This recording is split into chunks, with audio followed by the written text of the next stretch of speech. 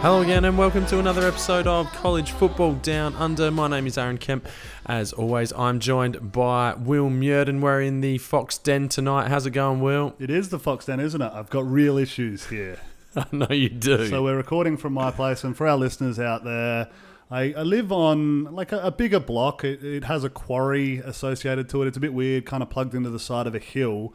And I went down to my quarry the other day, first time in a couple of months, and something has taken residence in there, and it is just wrecking house. It is a fucking animal graveyard down there. There's like skulls and just parts of possums and rats and animals fucking everywhere. It's terrifying. So, obviously you've got some sort of devil animal down there, or it's like the furry friends from South Park. And they're just going to like have some sort of rape bloodbath. I don't know. It might be a bear. Yeah. It's unlikely to be a bear. It's unlikely to be a bear. The other panthers here. Yeah, I mean, we don't get any of these animals, but I can imagine you, with all your man skills, trying to get rid of said vermin. I'm going to have to figure something out. Exactly. I look forward to it. If you can record that and put that on Twitter, that'd be good. Secondly, fuck me, it's hot. 40 million degrees today, hot northerly blowing here in the great state of South Australia. It is fucking scorching and a scary one as well. Yeah. Weather-wise, there's a few fires popping up around the place. And having said that, nothing compared to what's going on in New South Wales and Queensland at the moment. But this does bring me to a little point before we were on air. Now, this is something for those people listening overseas, or, I mean, if you're in California, you probably know about this stuff as well.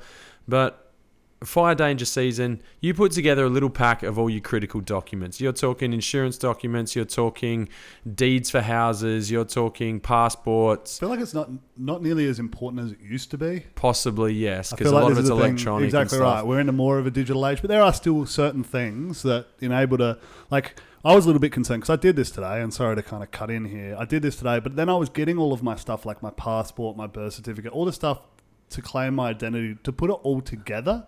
And then if I lose that, or that tends to go, then I'm fucked. Like, I'd be better off splitting them out so that at least I've got one to kind of help me out. I don't know. Yeah. I mean, I guess now it turns into more like, what are the things you can't afford to lose? And it's photos and other bits and pieces that you just can't replace. It's all digital now. Like, that's true as well. I was thinking this. So it's just like, lob your laptop in the car and get the F out of there? The laptop doesn't do shit for me either. It's literally just the kid and the dog, and the rest can burn. Yeah, okay.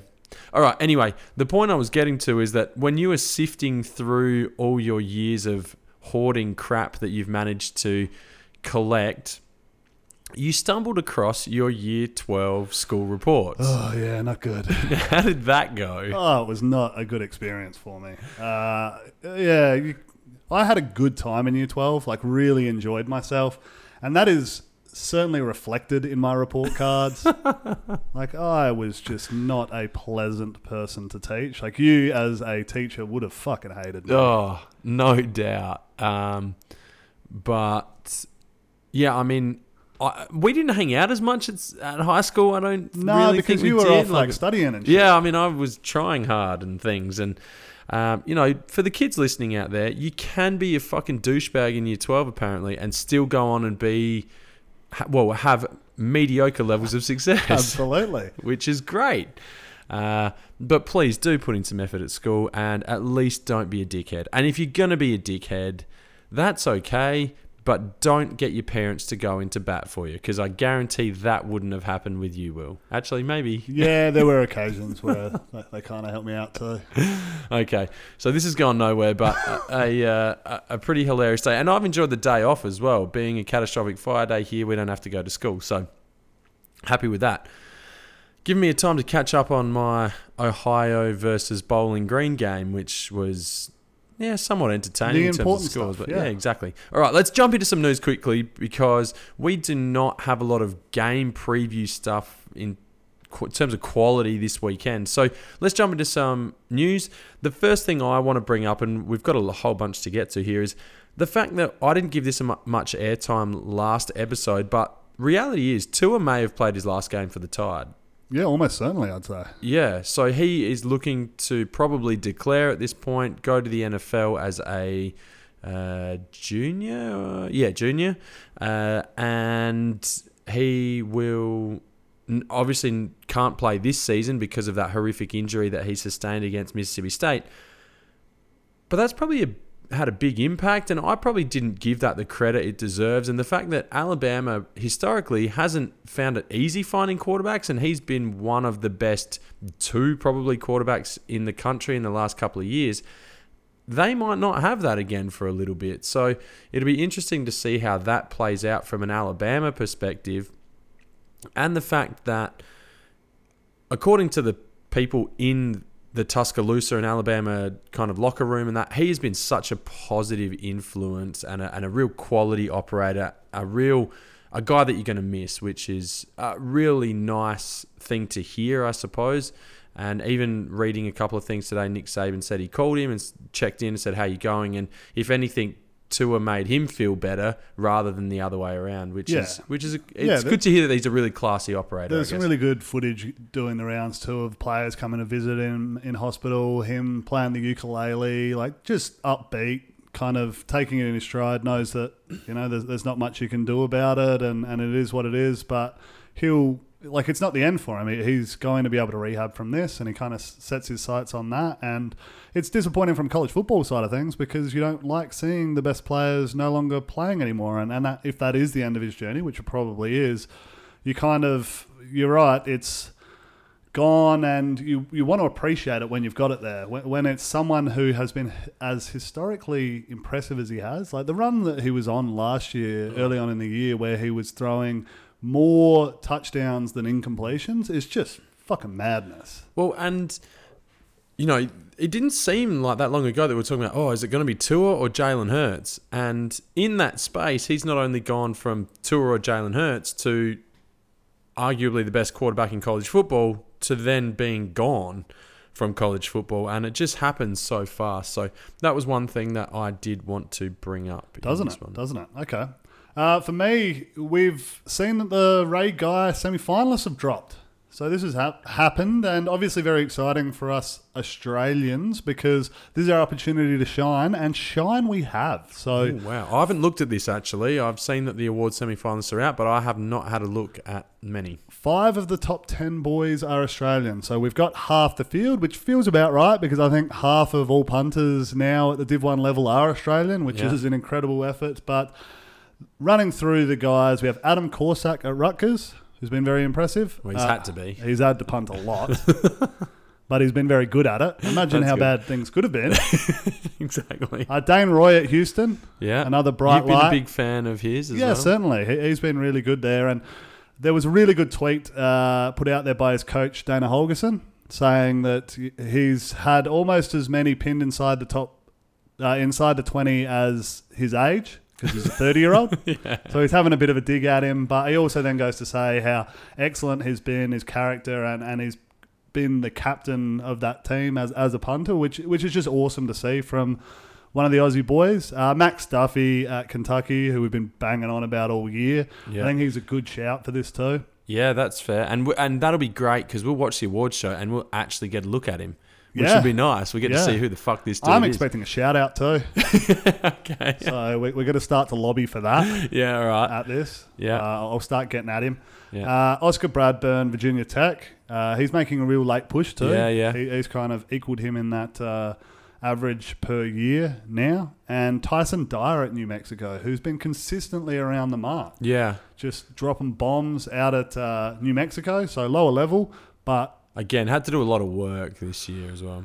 Has been a star. So congrats to all those boys and all the other lads over there, but especially those guys. I'm really hoping one of them can pull it out and we can continue our excellent run in the Ray Guy Award. And I would just touch on the age thing there a second, because a lot of guys do go over, a lot of Australian guys do go over kind of post-AFL seasons, or, if they're not in that, they're in some sort of high level of VFL footy or SANFL or WAFL footy as well. So they're high-level athletes.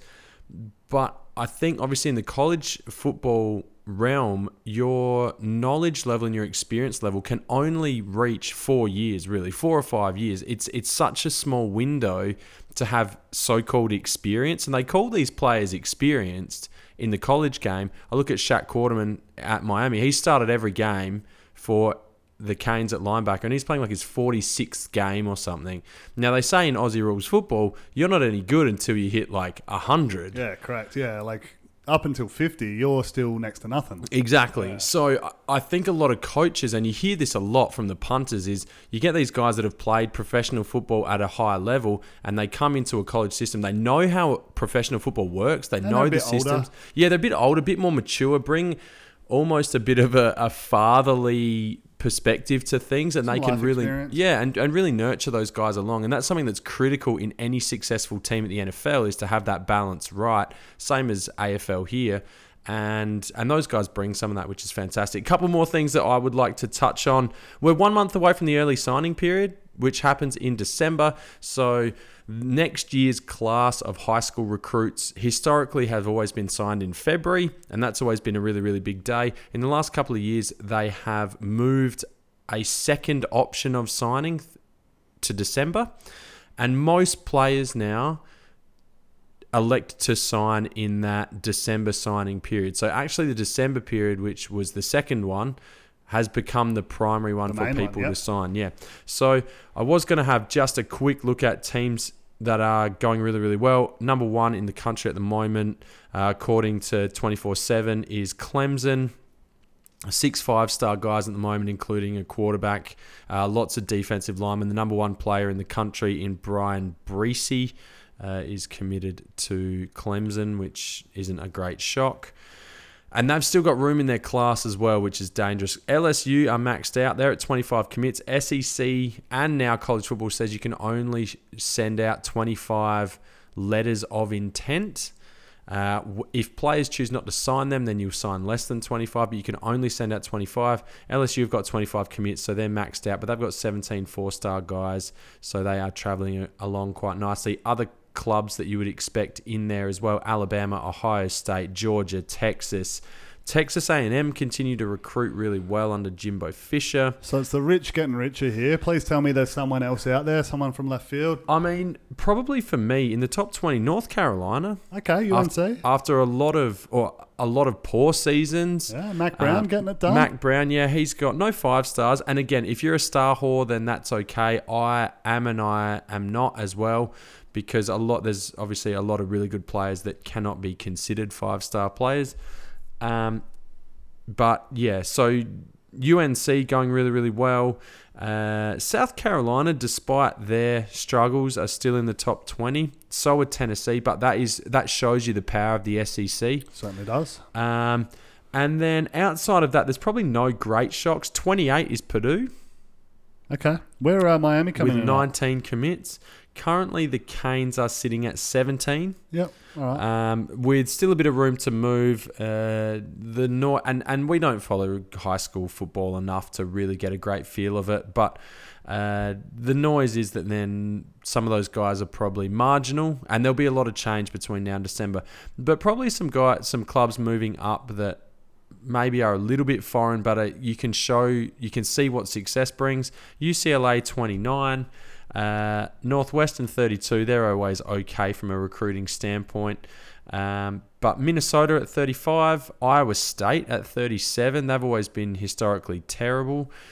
At 39 is your Oklahoma State Cowboys, with the only one 4-star, and that really shows the difference between the haves and the have-nots. When you've got LSU at number 2 with 3 5-stars, 17 4-stars, and you've got Oklahoma State, who are ranked at the moment, and they're only getting that kind of 1 4-star guy. So yeah, which is probably around the mark. That's actually probably a little bit down on where they've been, but it's often only a handful of 4-stars, and then trying to find the gems, the Chuba Hubbard, I think he would have only been 2 or 3-star coming out. James Washington was, Justin Blackman, all of these guys who went on to have really successful college careers. I guess it's kind of similar to Moneyball. You've sort of got to find the guys that tick your box a little bit, that other group or other kind of schools Correct. aren't looking at. Well, but yeah, they're playing at really small-time high schools, but Yeah. they've got the potential to, you Yeah. know, if they get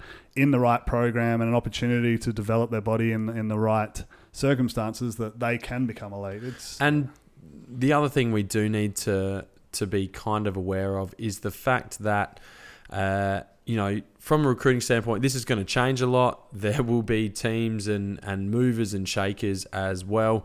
But it can get really, really difficult for those smaller programs to get better and better from a recruiting standpoint. So, but it also shows, and this is a really critical thing, is from the Oklahoma State perspective, whilst they continually recruit outside of the top 20, they have had the number one offense in the country over the last 10 years or something, because system and coaching is so critical. Correct. Often finishing in the top 25 in the rankings, but never in the recruit rankings. So Yeah. you're right. That certainly talks up the ability of having a really good coach and system. Okay, and now one last point. I know Okay, we've done a yep. lot of talking, but the change of the quarterback position over time. So I went back and I've had a bit of time recently, especially with the lack of excitement coming up in this week's games.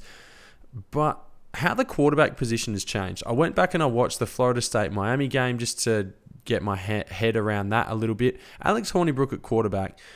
Nothing wrong with Alex Hornibrook. I mean, he doesn't have an NFL arm, but the thing you notice with him is the lack of mobility. He was the first quarterback that Miami had played this year that didn't have some sort of escapability or wasn't a true running option at the quarterback position. That is just a staple of the quarterback position in college football these days. That wasn't the case 5 years ago. I mean, and going back before that, when you had Andrew Luck as the number one quarterback, and don't get me wrong, there's still a place for pocket passes. The Jake Fromms will still go on and be successful at the NFL level.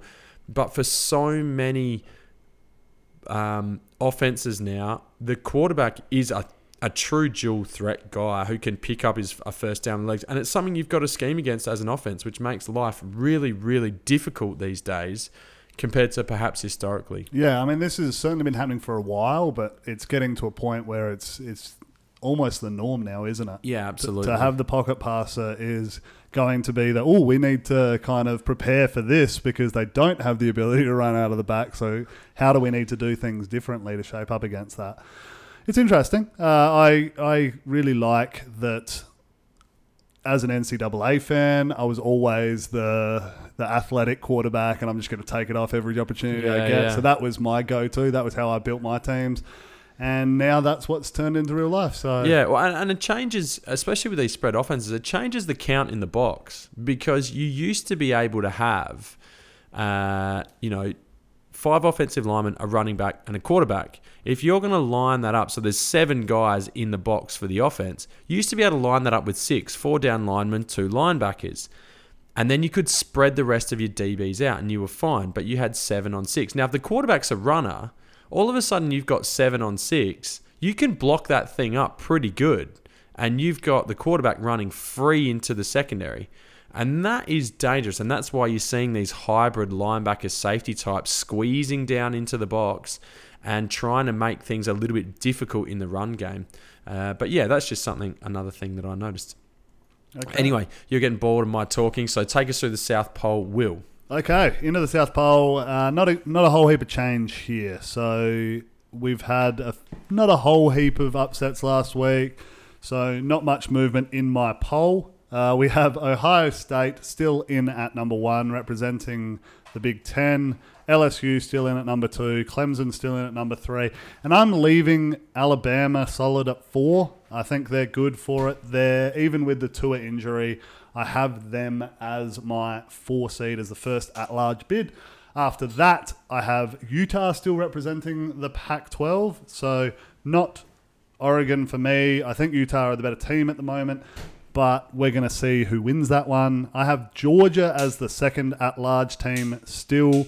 They have moved up a spot. So I had Oklahoma last week in at 6. I now moved Georgia up to 6. Oklahoma dropped down to 7 as the Big 12 representative. They played well to get the win, I suppose. Well, they didn't play well, but they did well to get the win and recover that one there. So they hold that spot. And then at 8, I had Navy. I was kind of banging That them went up. well for you. Doesn't look so good now, does it? They got done, and taking their spot is Memphis for the first time. So I think we've had SMU in there and Navy. Now we go Memphis. This is why I don't agree with that that kind of at large that is a group of five school, because you can't make a decision on this and that you're flip-flopping them week in, week out. Yeah, but whereas there's probably like the next team, like Oregon is better than Memphis at the moment. Don't know. I still want to see it play out. I think Memphis are good. I think Cincinnati are good. I think App State are good. We've heard that before. They're dropping games.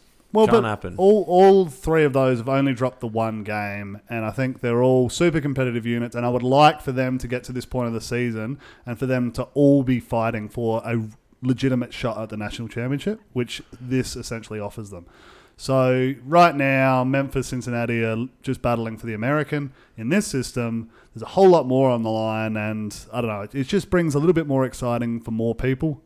Yeah, and I don't necessarily disagree with that because, again, something that gets a lot of airtime and is somewhat controversial is under the current 4-team system, you have got LSU, Ohio State, Clemson appear to be out in front in their respective conferences. You've then got Georgia at 4, Alabama at 5. Then there's not a lot to be fought for the rest. There's, the Pac-12 winner. There's Oklahoma, which, again, I've got an issue with, and this has always been my issue about early rankings, is because teams like Baylor and Minnesota, because they're not expected to do well, are coming from further back, and therefore, now that they've dropped one, are just like, oh, yeah, well done. Give them a pat on the ass, and off they go into the sunset for the rest of the year. And that is the commentary. That's the narrative around teams like Minnesota now. It's like, oh, Minnesota lost, but they lost to Iowa, but they can still consider this season a success. It was like, well, hang on, fuck you guys. We've only got one loss. We go and run the table and win the Big Ten. Are we not in? So I do get that perspective from the kind of 8 teams in the playoff sort of thing, but I still don't love the group of 5 team. If you're going to, I'd rather have a Minnesota in there. I'd rather have an Oregon and a Utah in there over a Memphis, SMU, Navy. Yeah, there are a lot of teams on the bubble. So Penn State, certainly around the mark. And they've had they their could show chances. They're toast. Well, they had that one loss, and they'll get an opportunity this week against Ohio State. Michigan, around the mark. Fisted. Wisconsin, another one that could potentially... Had their chance. You blow a game to Illinois. Notre Dame, potentially. I don't know. All of these teams in this 8-team format would still have life in their season, where now they do not. Right. So this comes back to, and I've brought this up a couple of times, this comes back to my issue with the playoff and is it a good thing for college football? Because a team like Notre Dame cannot consider this season a success. They're done. They're past it. They're not going to get anything out of it. Their fans effectively gave up on the season as soon as they lost to Michigan. Yeah. That loss to Michigan effectively ruled them out. So from week 7 or whenever that happened, their season is over. This is why I don't like or don't necessarily think that the playoff is the best thing for college football. But then what other system is there that's not going to stop that? Like, there's 130 teams and only one can be the national champion. It's only going to be that top that's really considered for it. I don't think there's anything that... I get that, but you can still hold value in other aspects. Like the Orange Bowl could be considered valuable. The Pac-12 champion could still be... And that still is for a lot of programs. I still think it will be watered down, though. It's watered down. It's not... But only for a program like Notre Dame because they have higher aspirations. That's what history has afforded them. Yeah, but again, the talk around Minnesota is it's like, oh, it's, yeah, well done, Minnesota, clap you off and off you go into the sunset. But reality is they can still win the Big Ten. But no one's talking about that. No one really gives a shit. No one thinks that they will. Possibly, but no one really gives a shit because making the Big Ten championship game is irrelevant. No, it's certainly not relevant. The chat within Minnesota wouldn't be that. They would still be... No, it wouldn't be for them, but for the general narrative in the media at the moment is that teams like Baylor and Minnesota are done and their season is over. But that's because they don't think they're good enough, not because... They're good enough from a college football playoff perspective. But like I'm saying, I think there's more to college football than just those 4 teams. Okay. You're not coming at me with that. Anyway... Let's move on. Let's jump into some bold predictions then. You're liking to pull this trigger early on this, so let's jump in. And I think this is a great segue because you're going to hate this based off of our conversation here. So my bold prediction this week, snap back to reality. So there goes gravity. You got it. There goes rabbit. He choked, he's so mad, Betty. There we go. All right. Little Eminem fan over there. Yeah, push on. Having been undefeated all year and both experiencing their first loss last week, Baylor and Minnesota are going to go down Double again. down. They're both going to lose. So they're both favourites this week. Baylor are playing Texas at home again. Minnesota go into Northwestern, who are not very good. The defense is okay. Their defense is okay. Offensively, they are a bag of vomit Yeah. that has been sitting in this 40-degree heat.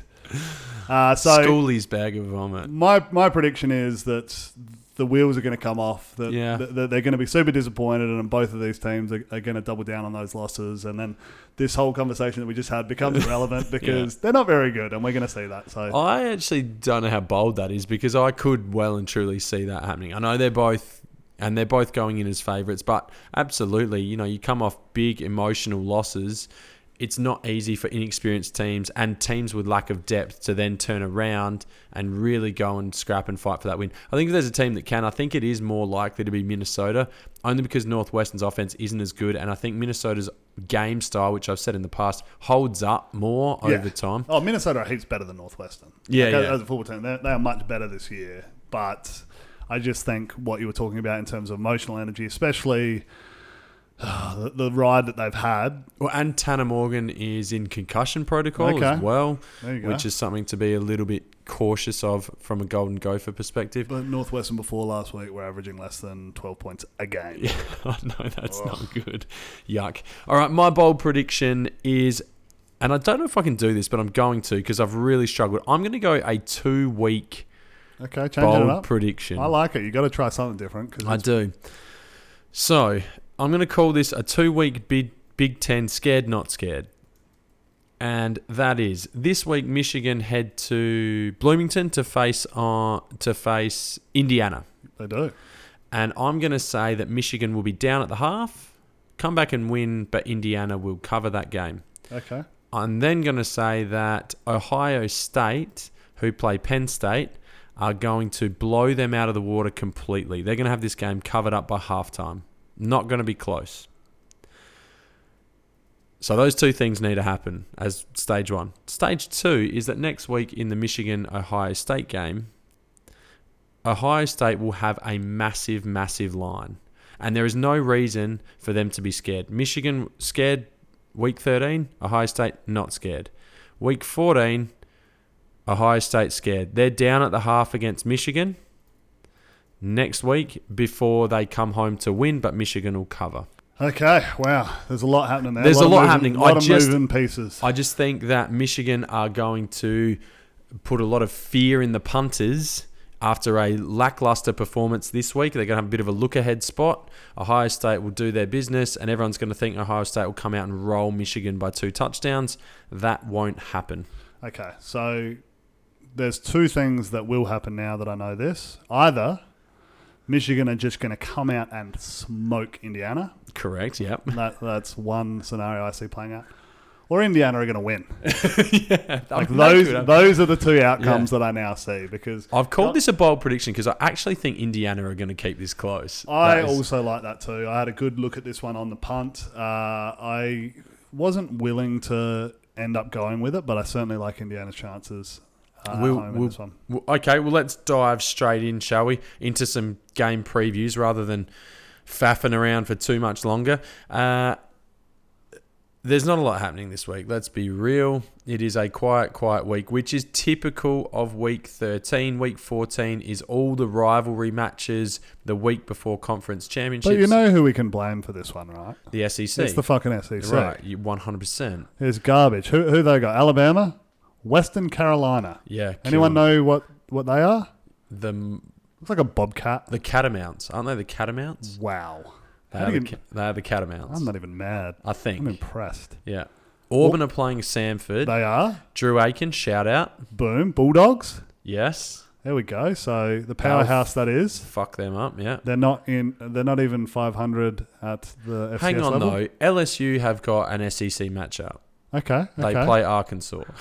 Jesus. Have you seen the line in that? It's like 52 points. Oh. That is fucking lots. And I was like, oh, that's easy. I'll back Arkansas. And then I looked at how Arkansas have been travelling. They've been beaten by more than 50 points every game they've played. I know, they're terrible. Western Kentucky got them. Yeah, comfortably. Yeah, by a lot. Yeah. So, So yeah, bit of a mess in the SEC, and other teams are feeding off of this as well. It's a get right game for a lot of teams. So let's blitz through. I mean, the only real value game, which I'm not even going to bother getting up for because it's the only one, and I feel like if you've got an opportunity to give yourself a breather from college football, if you've got an opportunity to go do something with the missus, if you need to catch up with the family, this is probably that one, because next weekend you are not going to want to miss a thing. Now, I'm probably going to because I'm traveling and we're going to have to do this from the road, but I'm going to be up all night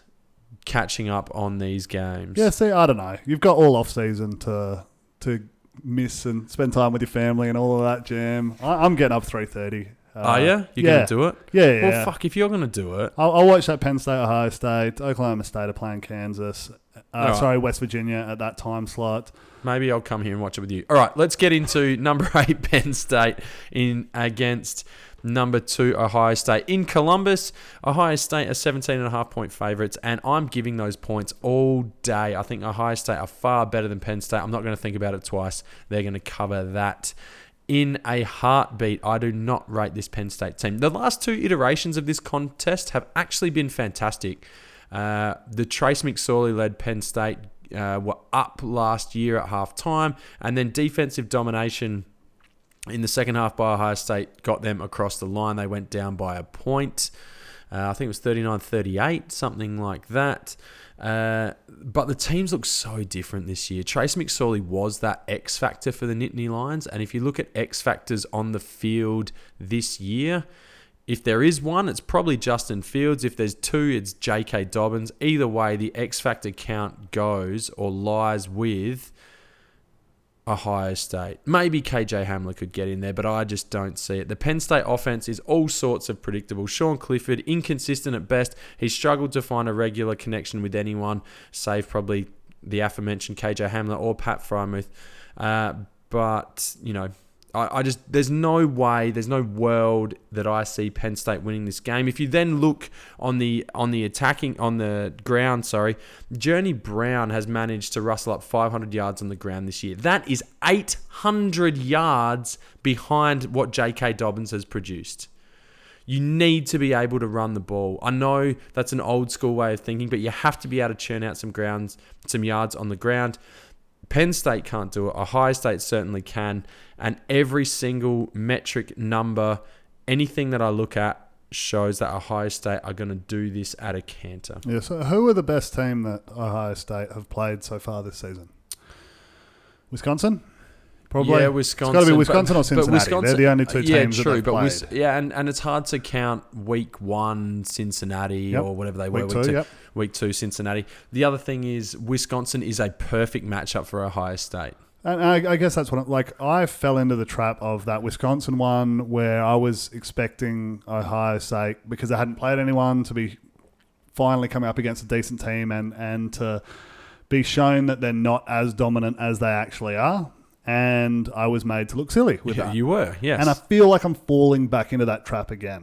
Like, I like Penn State's chances. I don't think they're going to win, but I think that with the points that they'll keep it close. And it's more just around the fact that how often do you see a college football team just absolutely wreck seasons? Like, have it their own way every game all year. Outside of Alabama and Clemson the last couple of years where they have been doing that. Clemson did, and at the highest level as well. Yeah, but Clemson have always had close ones. That lost to Syracuse. That's true. Almost trip up this year. Like there's always been something. Alabama have always got... There's always something. Like you just never go through a whole season and not have a team come within 2 touchdowns, which is where Ohio State are at this year. That's true. You always play a down one. Correct. And they have two big matchups to finish here, Penn State, Michigan, and it could happen next year, but I feel like there's a whole heap Next of week, focus. I'm assuming. Yeah, sorry, next week. That's a huge rivalry. There's plenty of attention and focus on this one. I just think that this is the opportunity that we're going to be a little bit surprised. I still think they win because they are much better for all the reasons that you gave. That they're perfectly built. They've got it all happening for them. They're a really good football side. But all it takes is for them to have this off week. I know they're at home. It doesn't kind of, but Penn State are no slouches. They have dudes. They have dudes. Yeah, they do, but you've got to They've be got able a to... good coaching staff. I don't rate James Franklin. I get nervous with him, especially towards the end of games. I just feel like he's going to do something fucked up. They have enough to keep it close. I don't know if they do. And defensively, yes. If you say defensively, they can do enough to potentially stop Ohio State. And by stop Ohio State, I really mean slow Ohio State. If you can keep them to 35, 31 points, I think that's a massive win for your defense. I don't see it happening, but I don't see a world in which Penn State are going to be able to score that many points with how one-dimensional that offense is. And I know we say that, yeah, Journey Brown's come on and he rushed for 100 yards last week, but he did it on like 22 carries or something. You need to be more explosive than that. And when you're talking about explosion, it's only coming from KJ Hamler, and I've got no doubt the Ohio State defense will be ready for those things that they throw at them. And it's college teams can shut down two players these days. They can do that. You can't just line up against this Ohio State defensive front and think you're going to bully them. That's not going to happen. No one has come within 24 points of this team this year. I know. That's incredible. And you look at Penn State and they're winning tight games. Penn State are playing in those close games. And that's all I need to happen again. The only thing that may shock people is if it is close and maybe Ohio State get the jitters a bit. And that does happen with young people and young teams. I don't... Expectations are sky high. Everyone expects Ohio State to win and probably win really well in this. Yeah. And that's what we've seen stranger things happen. Exactly right. I just feel like all the weight of expectation, the way that things have been going, it wouldn't shock me. I would be putting my money with the points. I'd take the 17.5. Oh, would you? Yeah. No, I'm giving them away. Anyway, lots to talk about, lots to debate. Maybe I will get up and watch that one with you then. Maybe we'll come up here and have a few sodas at 3:30 in the morning. Head out to the Fox Den. Head out to See the if Fox we can Den. sort something out at night.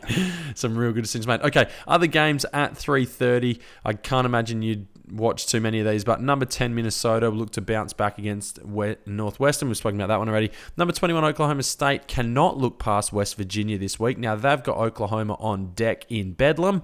Is there a chance after West Virginia's big win against Kansas State last week that they maybe push you guys a little bit harder than you think? Yeah, Oklahoma State do not have a good record in Morgantown. When they've gone head-to-head with them and been considered the more powerful team like they are at the moment, being ranked, and West Virginia not at 4-6, they've certainly struggled. So this is definitely a watch-out game for them.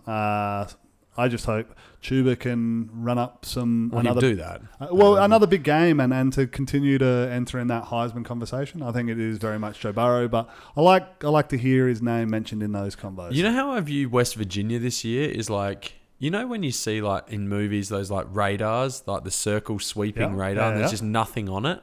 West Virginia have been that for the whole season, and then they beat Kansas State, and all of a sudden they're just a little blip on the radar. And all of a sudden, you've got to keep a little bit of an eye out for them. Anyway, number 22, Iowa State hosts Kansas. Nothing to worry about. Wheels are coming off at Kansas too. For the Clones. Sorry? Wheels are coming off at Kansas. I feel like they were having some really good efforts early on. Kept it really tight with Texas, but lately things haven't been going so good. The effort last week against Oklahoma State, they really got blown out. But 31-17. But this is the sign of a team that's on the change, and that is you get some of these tight ones early in the season, then you fall away. Next year, all of a sudden, these games get tighter and tighter the whole way through the season. We saw this from Iowa State. Then what happens next? Oh, you start jagging a couple of these. You're right. And then you look like it's a process. That's Les Miles. Yeah, it is. And then all of a sudden, you start blowing some teams out, and you're like, hey, we can actually win against these. So it's still a work in progress for Kansas. They have to be happy with the feeling and the attitude around Lawrence at the moment. Number 17, Iowa take on Illinois. Illinois would go past Iowa if they win this one. in the Big Ten West. This just feels like the same as the one that I won all the money on last time. It can't the happen Michigan again. State They one. cannot upset someone else. Surely, On the road can they? again? Surely not. Surely not. Maybe. If they get number, what were Wisconsin at the time, 6 or something? Yeah. When they beat yeah, Wisconsin, they then get Michigan State on the road and beat Iowa in Kinnick. That is hell of a a year. season for the ages for Yeah. Illinois. They Yeah. can't do that, can they? I don't know, but it's certainly one for us to have up on one of the screens so we get going. Is it that? Or could be sinfully boring as well. Oh, it will be. If we watch it for any prolonged periods, we'll fall the fuck asleep. Yeah, right. Okay, let's jump across to 6 o'clock in the morning. Number 16, Notre Dame, get a visit from Boston College. I don't think there's anything too much to report there unless AJ Dillon goes ham on Notre Dame. I don't see it happen. I've had a real habit of betting against Notre Dame this year and betting on Boston College. Like, it's my two things going here, and my brain's just looking at it going, oh, play Boston just to win. Load up there. There's no logic behind that. It's just how my head works at the moment. I don't know why, but... Okay, 7 o'clock in the morning, Texas A&M head to Athens to lose to number 4 Georgia. Number 13 Michigan, we've mentioned this one. Head to Bloomington to take on Indiana. This one could get a little bit funky, and I'll give it a little bit of time because I think Peyton Ramsey and Stevie Scott at quarterback and running back respectively can put some early scoreboard pressure on Michigan, and I don't think that is something that Shea Patterson especially and that offense handle particularly well. The offense is putting up big numbers there for the Hoosiers, and they are a tough out at home. We saw it last year against Ohio State. They were hanging around. This one will be close, I think. Yeah, I agree with you. I really like Indiana's chances in this one. Michigan have been a very different team since halftime in that Penn State game. I agree. That is the big thing that gives me pause, is that all of a sudden not them. All of a sudden Michigan look like a team that deserve to be in the top 10. And I think it's going two ways. I think it is Michigan are clicking still, and then they are kind of in complete opposite fashion of your bold prediction, looking really good going into next week to make it a little bit more interesting. Yeah. Or they are looking ahead a bit. They do revert back to what we were seeing earlier in the year. They are a bit disjointed in how things are happening. And Indiana, if that's the case, will certainly be in this matchup. Yeah, for sure. I mean, I think they're in it anyway. But I don't think they're going to win. But it'll be close. It wouldn't shock me to see. I would actually, if there's a game I would have on in that 7 o'clock time slot, that would probably be it. Oh, the next game's offended. Yeah, okay. I assume you're talking Texas at number 14, Baylor. I am. I actually think this is a sneaky big game for both teams. You've got Baylor coming off a loss to Oklahoma. To drop a second game to Texas proves that they're not anywhere near where Matt Rule and the Baylor fans think they are. And for Texas, they have had a disappointing season by their own admission. And to then go and lose again would be just icing on a really bad cake for Tom Herman. 4-4 in the Big 12 is unacceptable. Good. Not good. And I picked them to come out of the Big 12. But unacceptable? Unacceptable. Yeah. Making shit up over here. Yeah, good by you. So I think it's actually a sneaky big game for both teams. And Texas feel irrelevant this year. And a game, winning this with some conviction would take a small step in the direction to prove that incorrect. And I think they do. I have a strong feeling that Texas are going to win this game. I think they still are a good football team. They've had some really disappointing results. Iowa State losing in the last second field goal. Things just haven't gone their way. But you're right. They need this victory to kind of show that they are a good football team, that they're a good football program. And that's kind of what this represents for them. So they're going to be fired up in this one, and I expect Baylor to be reeling a little bit. I mean, that was as bad a loss to have, giving up those 25 points after looking so good and then so bad. Yeah, and I think it comes down to as well, and we're obviously not deep diving the analysis here too much, but Baylor's offense looks a little bit broken at times. It looks good early, but then I don't really know what their go is. Charlie Brewer looks really good at times, but on that last drive, he looked unsure, unstable. His decision-making was poor. So when he's got a good running game going, I feel like he looks good, but that hasn't been the case. It certainly hasn't been consistent for Baylor, and I don't know that that is a ticket to a good win. But Texas, by their own admission, they've been terrible defensively, and I just don't see them. I don't think I see them coming through with a win here, but Okay. I'm not sure. The Battle of LA between USC and UCLA kicks off at 7 as well.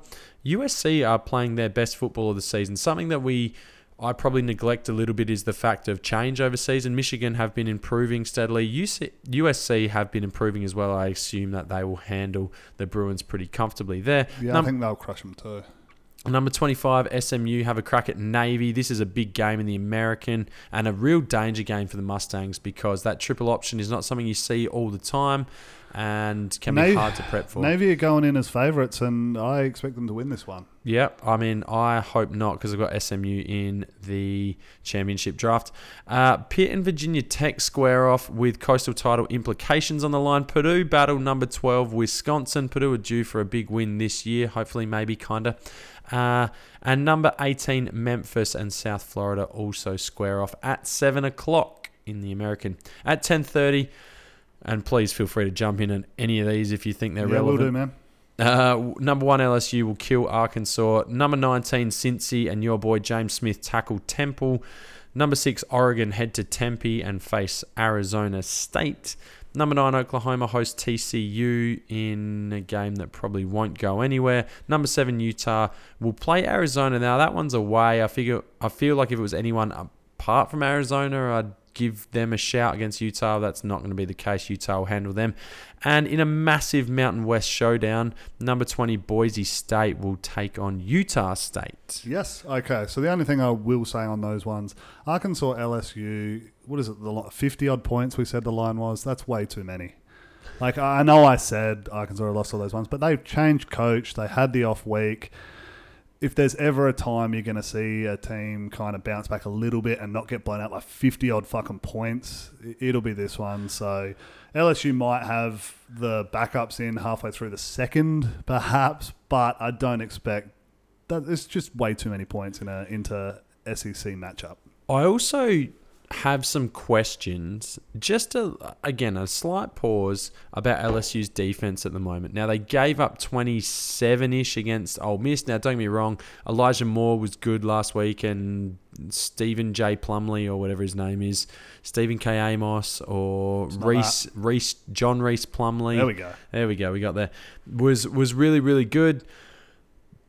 But I do have some questions about this LSU defense, and they're showing signs of being a not LSU defense for the first time in a long time. And the only thing I would say about this is they'll be fine against Arkansas. They'll be fine again. Yeah, Western Kentucky were fine against Arkansas. Yeah, well, I don't know who they've got. Have they got Texas A&M to finish the season? Maybe someone LSU. Easier than that. Yeah, someone not good. But it would not surprise me to see them struggle in their semi-final game, or maybe even Georgia. They get Georgia in the SEC championship game, a defense that is really, really good, that can pin them down a fraction. You know, if I could see this LSU team just struggling a little bit on defense at some stage. There's certainly more cracks. Oh, you're right. There is Texas A&M to finish here. There's certainly more cracks there than there is Ohio State from what I see. Yeah, absolutely. They've had the more impressive wins across the year. The resume is better, but there are more cracks. I guess because they've been pressed a bit harder. Yeah. But, yeah, I 100% agree with what you're putting down. So there. that is, I don't think LSU is this like unbackable team at this stage. It wouldn't surprise me to see a loss at some stage for the Tigers. I still think they're really, really good, don't get me wrong. And I think that offense is fantastic. But I just have a little bit of a question around them. Anyway, okay, let's jump into the championship draft really quickly because we need to get this thing finished up, wrapped up, and sorted for today. We do. Championship draft, what is happening? I've got no idea. Yes, so last week you missed out, and we did end up going for dinner together on the Saturday night. So Scotty, in your absence, picked up Navy for you. Now, when we were out for dinner, I did kind of Boo, Scotty, boo. talk to you about this one and said he'd grabbed that, and you said probably would have gone Iowa. And this was before any of the games were played, and now you look at it, Navy obviously got spanked by Notre Dame, dropped out of the rankings. Iowa beat a really good Minnesota team and went in. So I don't know, how do we want to play this? Do we want to slot Iowa into your team, or are you happy with to take Scotty's Navy allocation because you're so far out in front? I could be super arrogant and just go, I'll take Navy, but this may have been the first thing I've predicted correctly all year. So I'm going to take Iowa. Okay. We'll slot Iowa in there. I did the math based off of the Navy one here, so you're going to have to excuse that. I'm not quite an extra sure where they're 5 at. points maybe. Yeah, correct. So at the moment you're on 143 in total, and I'm on 125, so still 18 behind, which is what, like the 7th ranked team in the country. I need to get injected in mine somehow without you getting anything. So it's looking unlikely for me, but that's okay. Hawaii only won 21-7 at UNLV over the weekend. Not great, is it? Well, the boys were out. They were having a good time. A bit sluggish. So UNLV obviously based in Las Vegas. They are, so Having a good that's time. okay. They got the win, but now at this point in the year, it doesn't really matter. You've got your choice of essentially anyone available. Who are you looking at getting? I haven't even really looked. So who is available to me? Because I feel like I am sauntering to a victory at this stage. I'm like that guy in the marathon that's walking the last 100 meters because he's got it won so easily. For part of this, let's remember that there's 2 sections here. There's the overall champion, and then there's the added up points. Yeah. So the overall champion, which I won last year, and I currently hold LSU. You've got a host, don't you? So, all right, and the overall points. Yep. Okay. So really care, teams that do not have a home at the moment: Iowa. Don't I have Iowa? I just said I've got Iowa. Oh, sorry. Come Yep, on, you're Dan. right. You do. Sorry, based off of what I had down. App State are in there. Yeah. Texas A&M are in there. Virginia Tech are in there. None of us have them. Indiana, Iowa State, Virginia. I'm gonna take. I'll take App State because I see losses on the future for some of those other teams. Okay, that's fair. I'm going to grab Iowa State. They got K-State and Kansas to finish the year. I think now they're not ranked in the AP, but not at the moment, which is what we're basing it on. But they're ranked in college football playoff at number 22. Yep. And I think they'll win both of those games. They'll get a decent bowl. Well, not a decent bowl game, but they'll get a bowl game, and I think they'll probably win it. Yeah. They'll probably be better than who they play. So they'll wouldn't surprise me if they end up in the teens, Iowa State. Yeah, that's a good shout. With 3 wins to close it out. So that's who I will add in there. App State could well too. They could win the Sun Belt, play a decent bowl game as well. I'm really banking on that. Come on, App State. Cool.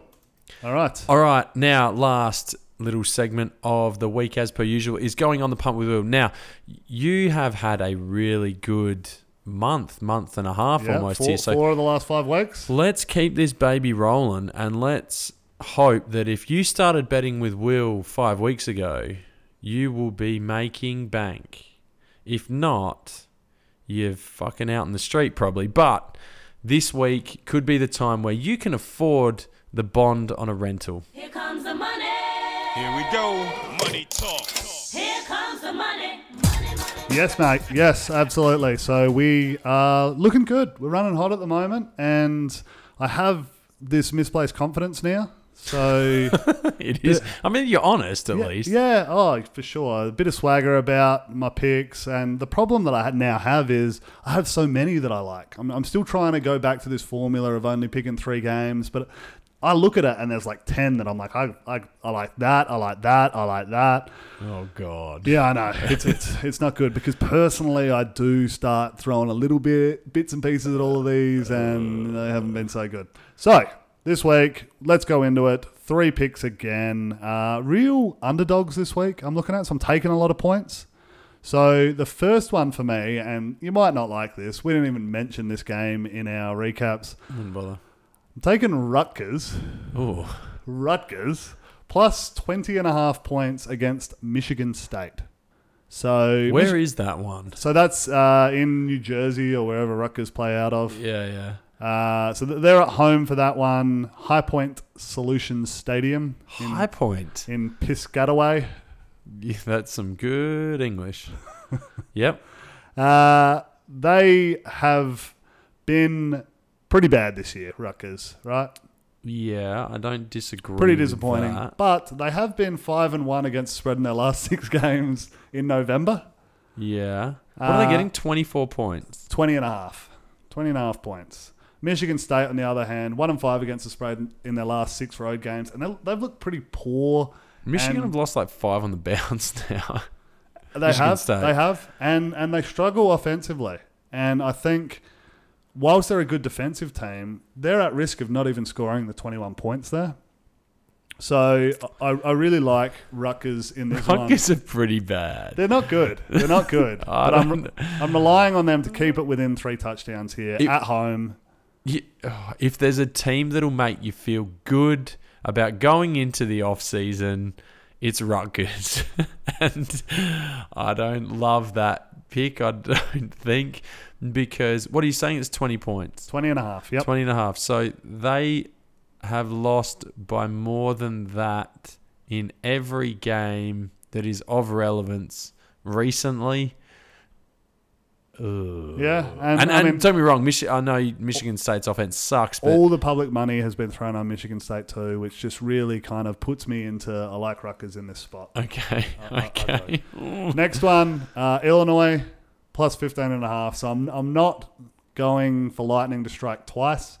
Last time they were in the same range against Michigan State. I backed them to win. And Yeah. it came up and I was doing dances and shit, cartwheels around the Yeah, they house. scored like 4 touchdowns in the last quarter for that. Needed a bit.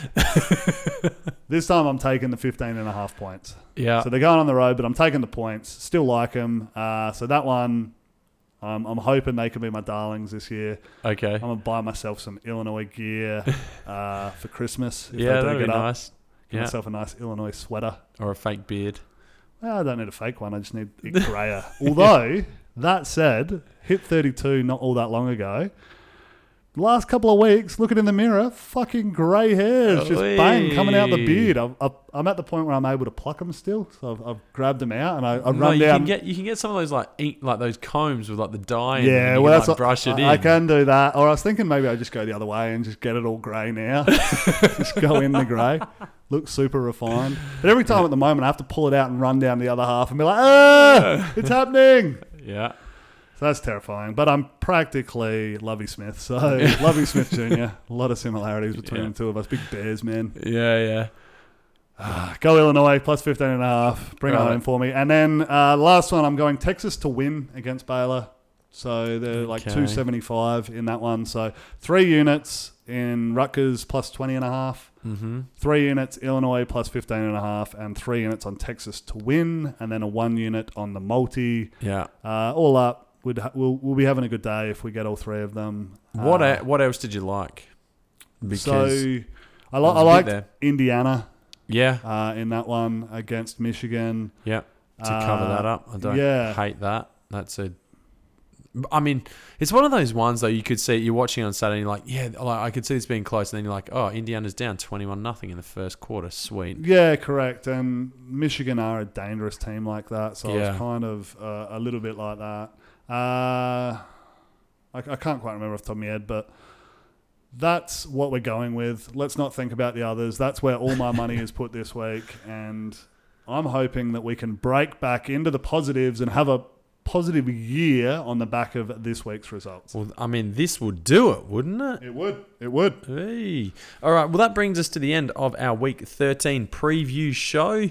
It's been a really good one in the Fox Den tonight, so thank you for that, William. But as always, please do hit us up on Spotify, on Stitcher, on iTunes, on your podcast app, on what else have we got there that I've missed? I'm sure SoundCloud is probably something we do. Yeah, perhaps.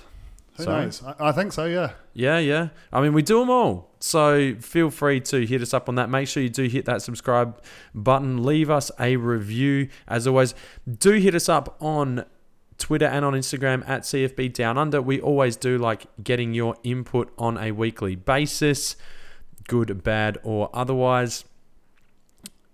On behalf of that guy over there with the Fox problem, on behalf of myself, my name's Aaron, that is Will, and we will see you next time.